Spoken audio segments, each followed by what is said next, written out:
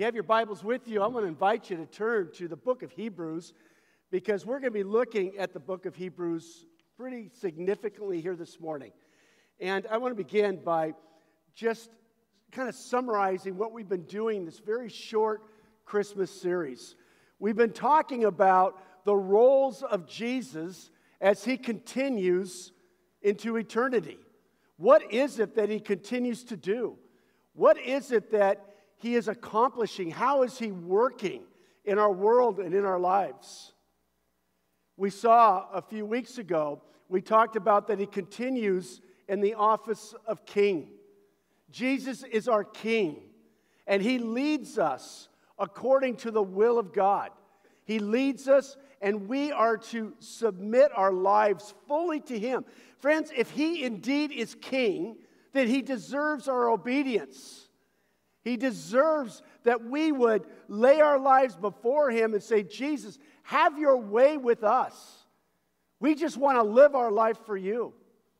We saw last Sunday that he continues in the office of prophet. Well, what does that mean? Well, what we saw was that God speaks his word to Jesus, and through the Holy Spirit, that word is communicated to you and me. The scriptures say that we don't need any other to teach us, for we have the Spirit of God to proclaim all things. And the Holy Spirit is to remind us of all things that Jesus has said. And so we continue in this relationship with God through faith in Jesus Christ, where through Jesus, God proclaims his continuing word to us. As we look at Scripture today, you might find that your heart is just struck by something I don't even talk about. That is the work of Jesus in your life, reminding you of the words of God through the presence of the Holy Spirit. This morning we're going to see that Jesus is our priest. He's our great high priest. And at the end, we're going to celebrate communion together.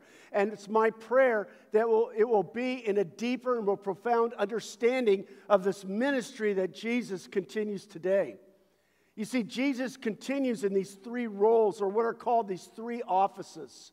He continues to be our king. He continues to be our great prophet. He continues to be our great priest. And so it's not that Jesus is at a distance. He isn't. He continues to work in the hearts and minds and lives of everybody who makes room for him. Now, interestingly, these were the three major offices of Israel in the Old Testament. Jesus has fulfilled each and every one. We see that there were groups, there were many kings, there were many prophets, there were groups of priests, but they are all pointing to Jesus, who fulfilled that role and fulfills that role for an eternity. And friends, that should be great news for us as we enter this year 2022. Well, if you have your Bibles with you, I want you to turn to the book of Hebrews. And we're going to be, first of all, we're going to define what a priest is. And you'll see this on the screen here. As we look at the Old Testament, and we see the continued work of Jesus today and tomorrow and forevermore, a priest is a person appointed by God in the Old Testament to offer sacrifices, prayers, and praises to God on behalf of the people. So it was the role of the priest to teach the people the Word of God, to offer sacrifices on behalf of God, and to offer prayers on behalf of the people. Now listen to what it says. This office, this role, was fulfilled by Christ, who's become our great high priest. Have you ever thought about him in that way before? He is your great high priest. He is my great high priest if you believe in him. And this morning we're going to talk about what that means. We're going to talk about what it is that he has done for us and what he continues to do for us even today. And so here's the first thing that I want you to see. He is a priest who offers a perfect sacrifice for our sin. He is our priest who offers a perfect sacrifice for our sin. Now, in the Old Testament, the people were offering sacrifices continually. Now, there was one special day that was set apart. It was called the Day of Atonement. And on the Day of Atonement, the chief priest would come and offer sacrifices, a special sacrifice on behalf of all the people.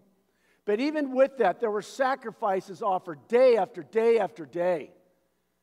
Birds and bulls and sheep and goats and rams that were sacrificed day after day. Why? Well, God instituted this so that we had a way to atone for our sins. We had a way to atone for our rebellion against God. And yes, God desired that, but even more importantly, friends, we need that. We are sinful people. And when we recognize that we have sinned against God, we want a way to make that relationship right again. We want to make a way to come clean. And so this was the way that the people did it. But listen to what we read in Hebrews chapter 10, verse 1. It says, the law is a shadow of the good things that are coming. Now, what is a shadow? You know what a shadow is. I have a shadow right there. Now, if you saw my shadow, you would have kind of a sense of who I am, but you wouldn't really know what I look like. You would just see the shadow. You wouldn't be able to pick me out of a lineup, not that you would ever need to, but you wouldn't be able to pick me out of a lineup because you wouldn't have enough detail. You wouldn't have enough insight. You wouldn't have a clear enough picture to be able to do that. So here's what the author of Hebrews is saying. The law of God, which includes the sacrifices, is just a shadow. It's just a shadow of the good things that are coming. Now, he's talking about this post-life, death, resurrection, and ascension of Jesus. So he's saying good things are coming and continue to come to us because Jesus continues to rule as king, as prophet, as priest. He goes on and he says this, the law is not the reality itself. Jesus is the reality himself. All that we saw in the Old Testament points to Jesus, that we would recognize him when he came. But only when Jesus came was all of it fulfilled, did all of it become a reality for us. Listen to what he says. For this reason, it can never, by the same sacrifices repeated endlessly year after year, make perfect those who draw near to him in worship. What does he mean by that? Well, I offer an animal sacrifice. It cannot accomplish. That animal sacrifice cannot accomplish God's purpose, his desire that he would be our God and we would be his people, that we would be able to draw near to God and have a relationship with God, so that we know the presence of God in our lives. We can commune with him, we can have fellowship with him, we can encounter him in our lives. These animal sacrifices could not accomplish that. Why is that? Because these animals were atoning for our sacrifice, and they are unlike us. Unlike us, these animals weren't rebelling against God. We rebelled against God. They are not human, they are animals. And so a more perfect sacrifice was needed. A human being needed to sacrifice to accomplish what God desired from the very beginning of creation. That we would know him, that he would know us, that we would walk with him in our lives, that we would open our hearts and our lives to him, that we would fellowship with him, that he would fellowship with us, that we would commune with him, and that he would commune with us. We read on in the same point. I want you to see a couple of things. We read in Hebrews 3 and 4. But these sacrifices are an annual reminder of sin. So, on the Day of Atonement, year after year, they're offering these sacrifices. Why? Because they're a reminder to us of our need for salvation. They're a reminder to us of the seriousness of our sins. Now, friends, chances are none of us have ever sacrificed something, but to stand there and to watch the life, blood drip out of this animal because of what I have done, it reminded people of how serious God takes our sin. We read on, and it says, "It is impossible for the blood of bulls and goats to take away sins." It was a shadow of what God was going to do through Jesus Christ. You see, it wasn't these animals that could take away our sin, but by faith, the people would offer the sacrifices and trusting in the Word of God. What were they doing? Ultimately, hear this, ultimately they were trusting in the coming Messiah. The animals were a shadow of what God was going to do. And their faith in what God had called them to do, when they did it by faith, not just because they out of habit or whatever, but their hearts were engaged in awareness of the reality of their sin. Their faith was ultimately in Jesus Christ. These animals could not atone for their sins. We read on and we see that Jesus actually, as our high priest, represents us to God. I love this. Listen to what we read here. "For Christ did not enter a sanctuary, a temple, a tabernacle made with human hands that was only a copy of the true one. Rather," listen to this, "he entered heaven itself, now to appear to us in God's presence." He is appearing for us in God's presence. This is a powerful image. Jesus Christ is appearing before God for us in heaven. So what does that mean? I have a friend named John Byron, and John is a very accomplished musician and writes a lot of great songs of faith. And John, I remember, wrote a song that was always really struck me. And the image of the song is that of a courtroom. And he talks about sitting in the seat of the defendant. Satan comes up as the prosecutor, and he says to the judge and to the court, he reminds everybody of the sins of John Byron, my friend. Your sins, my sins. But then, he's sitting next to Jesus, the defense attorney.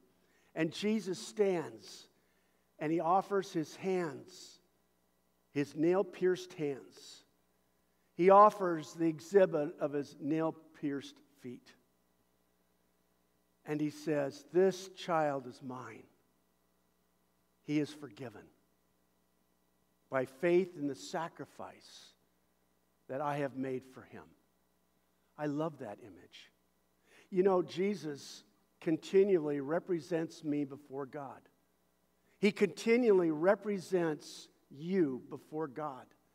He is the great high priest. We read on and we see that the sacrifice of Jesus is effective to deal with the problem of my sin. The animal sacrifices were ineffective. They could not atone for our sins. The sacrifice of Jesus is the only sacrifice that can atone for our sins. Why? Because he's the only one who lived the perfect life, as we saw a few weeks ago, that you and I could never live. He was, as we saw on Christmas Eve, the second Adam, the new Adam, who reversed the choices that the first Adam had made. And so we read this. We read these words, "Otherwise, Christ would have had to suffer many times since the creation of the world. But he has appeared. He has appeared once and for all at the culmination of the ages to do away with sin by the sacrifice of himself." Friends, in a few moments, we're going to receive communion together. It's the invitation that through the great high priest Jesus, we are communing with him through this table because of the sacrifice that he made for you and for me. That sacrifice is once and for all. We don't need any more sacrifices. He paid the price once and for all. That sacrifice is effective to deal with the problem of our sin. And we read on and we see this. Jesus, as priest, is the only sacrifice needed for our sins. So Christ was sacrificed once to take away the sins of many. And he will appear a second time, not to bear sin, but to bring salvation to those who are waiting for him. Jesus came once to deal with the issue of our sin, and he has dealt with it. Friends, Jesus didn't die for some of your sin. He didn't die for most of your sin. He died for all of your sin. I can't tell you how many times I've sat with a Christian who has said to me, Pastor, I have done something wrong, and I don't know if God could forgive me. And I say, really? I said, do you believe that the death of that Jesus died on the cross for you? Yes, Pastor, I believe that. I've believed it since I was a child. Do you believe that Jesus died for your sins? Yes, Pastor, I believe that. But you're telling me then that Jesus didn't die for this sin? See, we have a tendency to rate sins as really bad and not so bad. They're all on the same level. They're rebellion against God. They're rebellion against God. And so what we see is that Jesus died not for some of my sin, not for most of my sin. He died for every sin I have ever committed and ever will commit. Even the ones that the world looks at and says is really, really bad. Jeffrey Dahmer was a man that some of you know the name, some of you don't know the name, but he had killed many people in the north. I think it was in Wisconsin in the upper Midwest.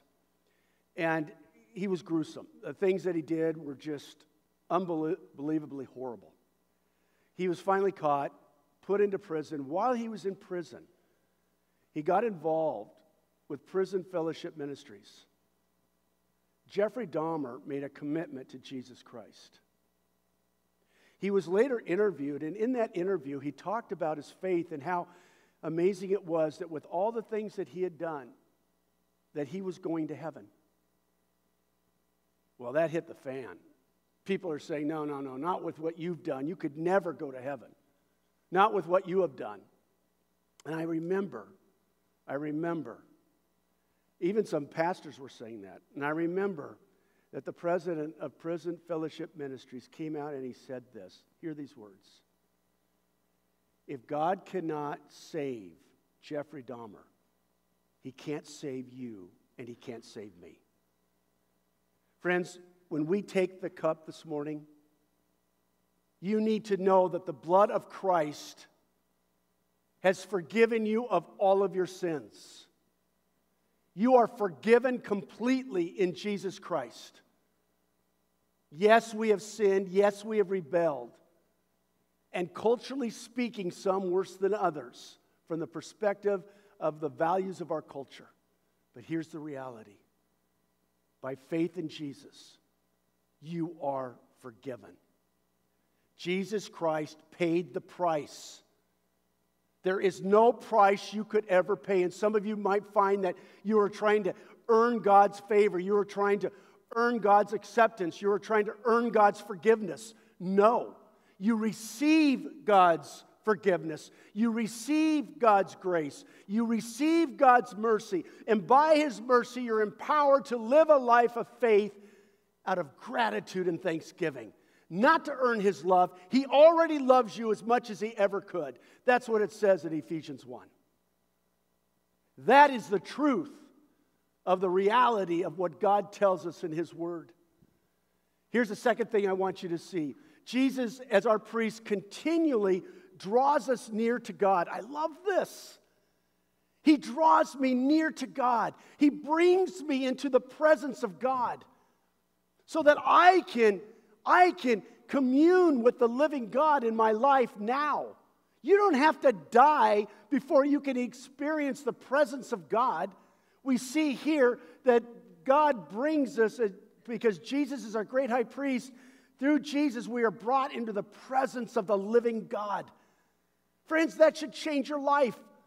That should change your reality. That should change everything for you.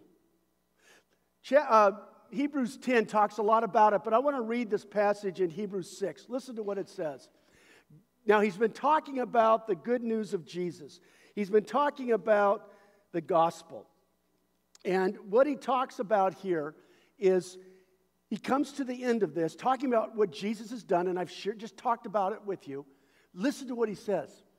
God did this so that by two unchangeable things in which it is impossible for God to lie. Okay? It's impossible for God to lie. We who have fled to take hold of the hope, to take hold of the gospel, to take hold of Jesus, set before us may be greatly encouraged. Do you need encouragement today? Do you need encouragement? Boy, we do, don't we? Listen to what it says. We have this hope, the good news of what God has done for us in Jesus Christ. We have this hope as an anchor for the soul, keeping us firm and secure. What does an anchor do? Well, an anchor holds the boat, doesn't it? When the wind blows and the swells are high, what does an anchor do? It keeps the boat from moving. As you face storms in your life, and you will in 2022, just as we have in every year of our lives, as you face these storms, it is the reality of who Jesus Christ is, the good news of Jesus, that will be your hope if you allow it to be your hope. And that hope will keep you firm and secure no matter what storms batter your life in 2022. That is the truth. Because God, by what He's done for us in Christ, Jesus ushers us into the presence of the living God. Listen to what we read. It enters the inner sanctuary behind the curtain. This is called the Holy of Holies, the most holy place in all of the world. It was in the center of the temple. They believed that that's where God was fully present. And in the temple, there was right there in this Holy of Holies, when they had the Ark of the Covenant, that's where the Ark of the Covenant was. Listen to what it says. It enters, this hope enters, speaking of Jesus, the inner sanctuary behind the curtain, where our forerunner Jesus has entered on our behalf. So Jesus, remember I said about the chief priest would go into this inner room one time a year on the Day of Atonement and offer sacrifices for us.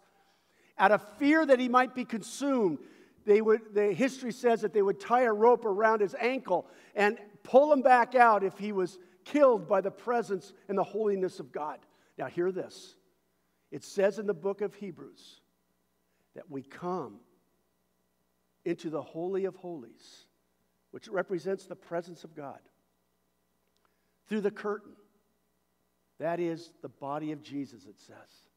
You see, the body of Jesus now becomes the curtain through which we enter the most holy place, where God is fully present. Friends, that should change your world. That should change your life. Here's what it means.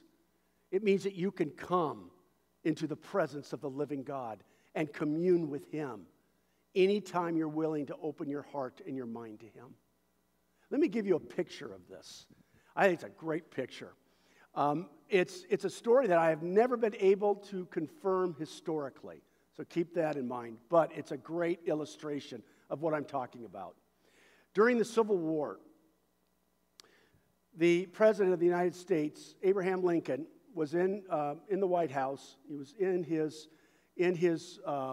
office, and he was working on plans for the upcoming battles with the Secretary of War.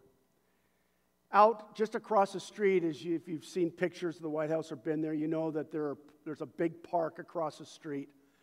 And a young boy was walking in the park when he saw a soldier that was sitting on a park bench. And the soldier was weeping. And the boy said to him, "What's wrong?" And the soldier opened up that his brothers and his father were all killed in a recent battle in the Civil War. That his mom was now grieving alone, and there was no one to help her with the farm. He needed to go home and to be with her, but he couldn't unless the President of the United States personally gave him permission. And he said, the boy said, well, why can't you do that? And he said, I can't get anywhere near the president. So the boy took the soldier's hand, and he said, hey, come with me. And they walked into the grounds of the White House, and everybody seemed to ignore them. They came up to the doors of the White House, and the guards who were standing there just ignored them as they entered the White House itself. They began walking up and down the aisles until they came to the office of the great president, and the boy opened the door. And the guards standing there never said a word. They never tried to stop him. And this boy and the soldier come walking in, and there's President Abraham Lincoln and the Secretary of War poring over plans for future battles. The president hears the noise of the door open, and he looks up, and suddenly there's a big grin on his face. And he says to his son, why, Tad, who's your friend that you've brought to meet with me? And Tad tells his dad, the President of the United States, Tad Lincoln tells his father, this is a man who needs your help. And President Lincoln gave him a presidential pardon so that he did not have to serve in the military, and he could go back home and grieve with his mother and help to take care of the farm. Friends, I've always loved that story because I take the hand of Jesus and he brings me into the Holy of Holies. It's through his body that I enter into the presence of God. He holds my hand and he invites me and he takes me in that I may know the Father, that I may pray and talk with God himself. I do that every time I pray. I picture myself taking the hand of Jesus as he, the Son of God, takes me into the presence of God. You see, because Jesus is the great high priest, I can come into the presence of God. We continue on and we see this third point, which is amazing. Jesus, as our great high priest, continually prays for us. Did you know that? Jesus, as a great high priest, continually prays for us. He knows your name. He knows my name. He knows your needs better than you do. And before God, he lays out our needs and he praises for us, and he prays needs for us. Listen to what it says. Now there has been many of these priests. There have been many priests who have lived since death prevented them from continuing in office. All of them died. But because Jesus lives forever, he has a permanent priesthood. A permanent priesthood. Therefore, he is able to save completely those who come to God through him, because he always lives to intercede for them. Now, I want you to, if you have your own Bibles, circle that word, intercede. The Greek word, this Greek word that we translate into the English, intercede, means more than to simply stand as someone else's representative. It's more than that. Listen to what it means. Rather, it's to make specific requests on behalf of someone else. Did you know that? Did you know that Jesus is making requests of God on your behalf? I can't tell you how inspiring and encouraging that is for me. Jesus prays for me. Jesus brings my needs to the Father. Now, why is that so significant? He brings my praises to God. Why is that so significant? Because, friends, sometimes I don't pray as I should. Jesus is praying on my behalf. Most of the time, my prayers are very shallow. I think I know what I need. I think I know what somebody else needs. But Jesus, who knows all things, knows what is really needed in any given situation. That's why sometimes God says no to our prayers, or not now to our prayers, because he has something better in mind. Now, we may not understand it on this side of heaven, but one day when we stand with him, he will give us wisdom to understand. Jesus comes and he prays for me. He prays for my faith. At times I grow weary. At times I grow discouraged. At times I'm just don't want to do it anymore. Jesus prays for my endurance. He prays for my wisdom. He prays for my understanding. He prays for the capacity to love that goes beyond my ability and natural ability to love. He does that for me. And if you know him, he does that for you. And then we've closed with this. Because of what he has done for us, listen to this, you and I are a priesthood. We're all priests. All who believe in the name of Jesus is a priest. I'll explain what that means in just a moment. It's profound.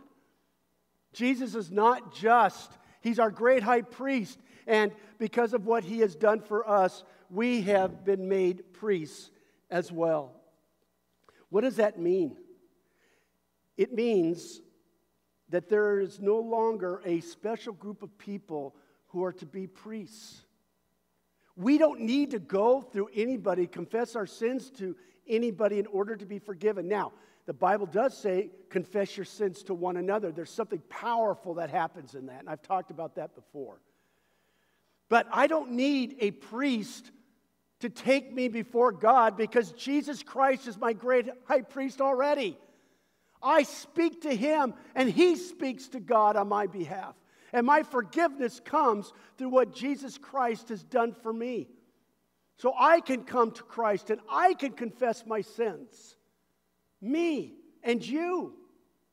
I don't need another person, although that could be extremely powerful and helpful.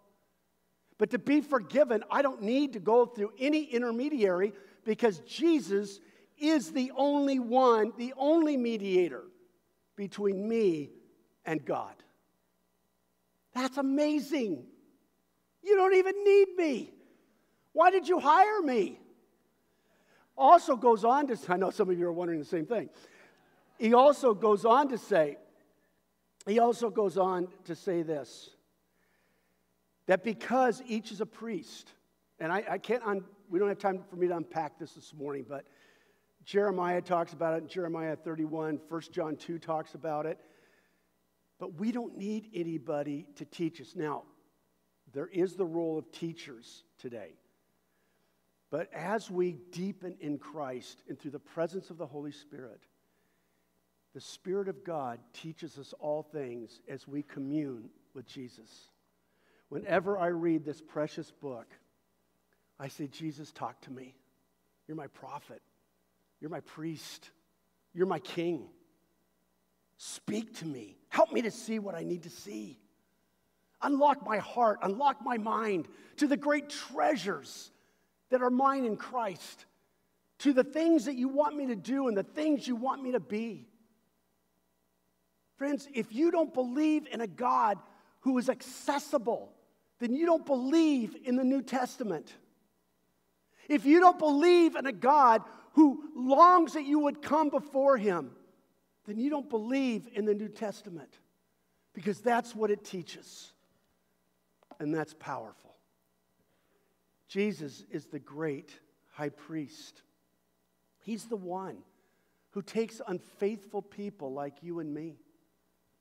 He's the one who invites us to come to his table, to receive the Lord's Supper, to commune with Jesus, who is present through the Holy Spirit to each and every one of us. And this is a sacrament of the church. Jesus is profoundly present in ways that we cannot understand